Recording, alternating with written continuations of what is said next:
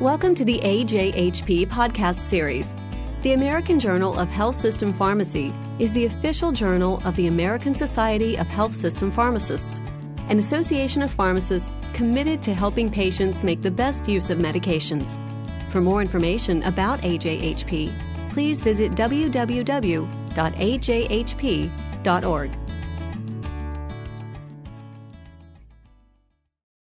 This is Guy Hasegawa, Senior Editor of the American Journal of Health System Pharmacy, speaking with Dr. Christine Cruz, who is the Translational Research Laboratory Director in the Pharmaceutical Department of St. Jude's Children's Research Hospital in Memphis. Dr. Cruz is also on the faculty of the College of Pharmacy at the University of Tennessee Health Science Center in Memphis. Dr. Cruz is first author of an article titled Development and Implementation of a Pharmacist-Managed Clinical Pharmacogenetic Service, which is in the January 15, 2011 issue of AJHP. Thanks for joining us today, Dr. Cruz. Good morning. I am going to ask you to describe the service at your institution, which after all is the topic of your paper. But first, I'd like you to start off by telling us what you think is the pharmacist's potential role in implementing clinical pharmacogenetics.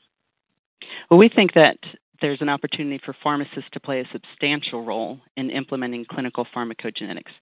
Pharmacogenetics has been a research field and a research endeavor for several decades now. And the key opportunity now is to move that into patient care and to really use pharmacogenetics information to individualize drug therapy for patients. And the key thing that's needed for that to happen is for an expert to really be able to do the interpretation and the translation of pharmacogenetic information about a gene and a drug and apply that to an individual patient's drug therapy regimen. And we think that pharmacists are the key experts that can be doing this as the drug experts. Then can you then describe the pharmacogenetic service that you're involved in at St. Jude's?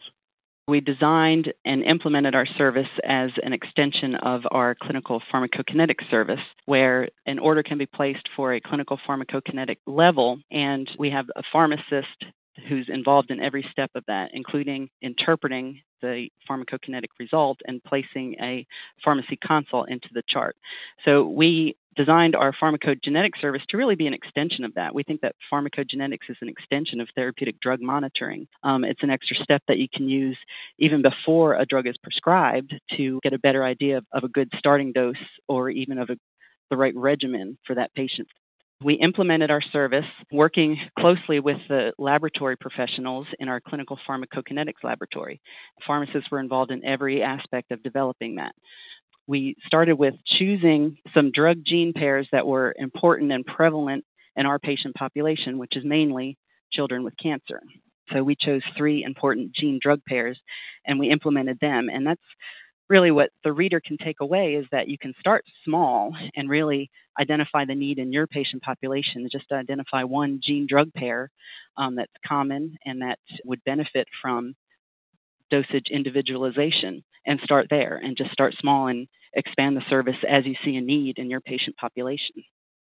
What difficulties or challenges did you have as you were developing and implementing this service at St. Jude's? I think the first challenge was selecting the gene drug pairs to focus on. We started with offering 3 genes that we measure for pharmacogenetics, and those are TPMT, which is important in thiopurine use in patients with ALL, in our case. Secondly, with cytochrome P450-2D6, which we chose for its importance in dosing codeine, which is a common drug that we use in our patient population, again, who has a lot of pain control issues. And lastly, UGT1A1, which is a gene that's important for the dosing of irinotecan, another drug that we use in our solid tumor population. So I think the first challenge is identifying the genes that are important and that are prevalent in your population. And the second one was education and training of our pharmacists. So we didn't want to just put our pharmacists out there without the proper training. So we actually took some time and spent about 3 months doing training sessions. We offered ACPE accredited training programs for our pharmacists to get them up to speed on pharmacogenetics as a discipline and specifically on the genes that we were going to focus our service on. And then lastly, one of the challenges is that really the evidence continues to evolve. Obviously, there will be more opportunity for measuring genes and drug combinations in the future, and we found it useful to have a task force that really is charged with the challenge of looking at new evidence as it comes out and deciding which genes to add to our list of pharmacogenetics tests that we offer. Now, from your experience in setting up and running this program, do you have any suggestions for other pharmacists at other institutions who might want to start their own services? Absolutely. The first thing to remember is just to start small. Pick one gene drug pair that's prevalent and highly used in your patient population and begin to implement one. Also, what works well is a preemptive approach to these levels, because one of the drawbacks of pharmacogenetic testing can be a relatively long turnaround time. It can take several days, especially if you're using a third-party lab.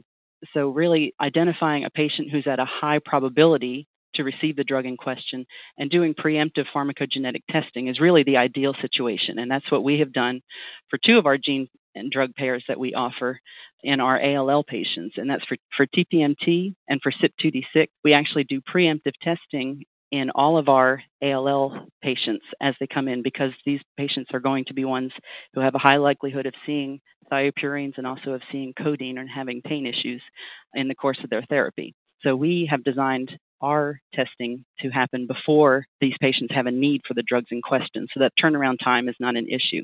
I also think that it's important to develop standard processes to actually have a consult template written so that you're not starting from scratch. You're not trying to write a new consult for each patient, to actually have a template that you can work from, and then you can, of course, individualize the wording for an individual patient to make your recommendation. That's very helpful. And lastly, the one thing that we couldn't have done without is our electronic medical record system, having a system for using clinical decision support.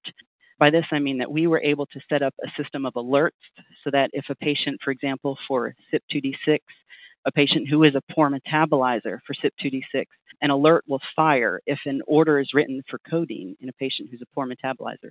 This alert will fire. And we think that having the abilities to do this with your electronic medical record is really key, because pharmacogenetics can be a test with lifelong implications. That's the difference between a therapeutic drug monitoring result and a pharmacogenetics result, is that your genetic makeup will not change over the course of your life. And so having a one-time measurement of CYP2D6 can be informative for the rest of the patient's care and for the rest of the patient's life. And so entering this into the electronic medical record and really having a way for an alert to fire to help the clinicians who are prescribing, maybe in the future, to remember that this patient is a poor metabolizer, for example, is really key to making this work smoothly.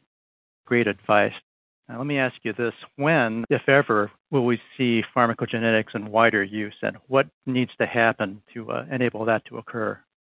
Well, I think that what we'll see is a steady growth of use of pharmacogenetics over the next few years. I don't think there'll be an explosion. I think medicine is so evidence-based now that as the evidence emerges for specific gene-drug combinations, I think we'll begin to see specific tests adopted over time. What we're really anticipating is that we might add just a handful of these tests each year, like maybe 2 additional tests per year. We're anticipating our service growing. And I think that it will be, rather than a widespread explosion, I think that we will see steady growth in this. What we would need to see for advancement or increased use is more knowledge on the pharmacist's part and really on clinicians' part on the relationship between genes and drugs, and the ability to do preemptive testing, and also the ability for medical records to handle the use of these alerts is really what makes it possible to do this. You mentioned more knowledge on the part of pharmacists. For those pharmacists who want to learn more about pharmacogenetics, what would you recommend as potential resources? That's a great question. So there are really many great web-based resources for learning, and the one that I really like to refer people to is the website called pharmgkb.org. It's www.pharmgkb.org. It's part of the Pharmacogenetics Research Network, which is funded by the NIH. This website has a lot of information on specific gene. You can search by gene, you can search by drug and see the pharmacogenetics considerations for that drug. And it also has links to relevant clinical trials which have looked at this gene and this drug. And that's a great starting place. Of note, several of our staff here from St. Jude are involved in a working group within the Pharmacogenetics Research Network, which is called CPIC. It's the Clinical Pharmacogenetics Implementation Consortium, and the CPIC has been charged with writing and publishing guidelines specifically for the use of individual gene-drug pairs. As that evidence comes out from clinical trials and in the clinical literature, the CPIC has been charged with writing guidelines and publishing them. And our first guideline will be in print this spring in the journal CPNT, and that's going to be focused on TPMT and thiopurines. And we envision that over the course of 2011 and in subsequent years, we'll have several other guidelines that are coming out.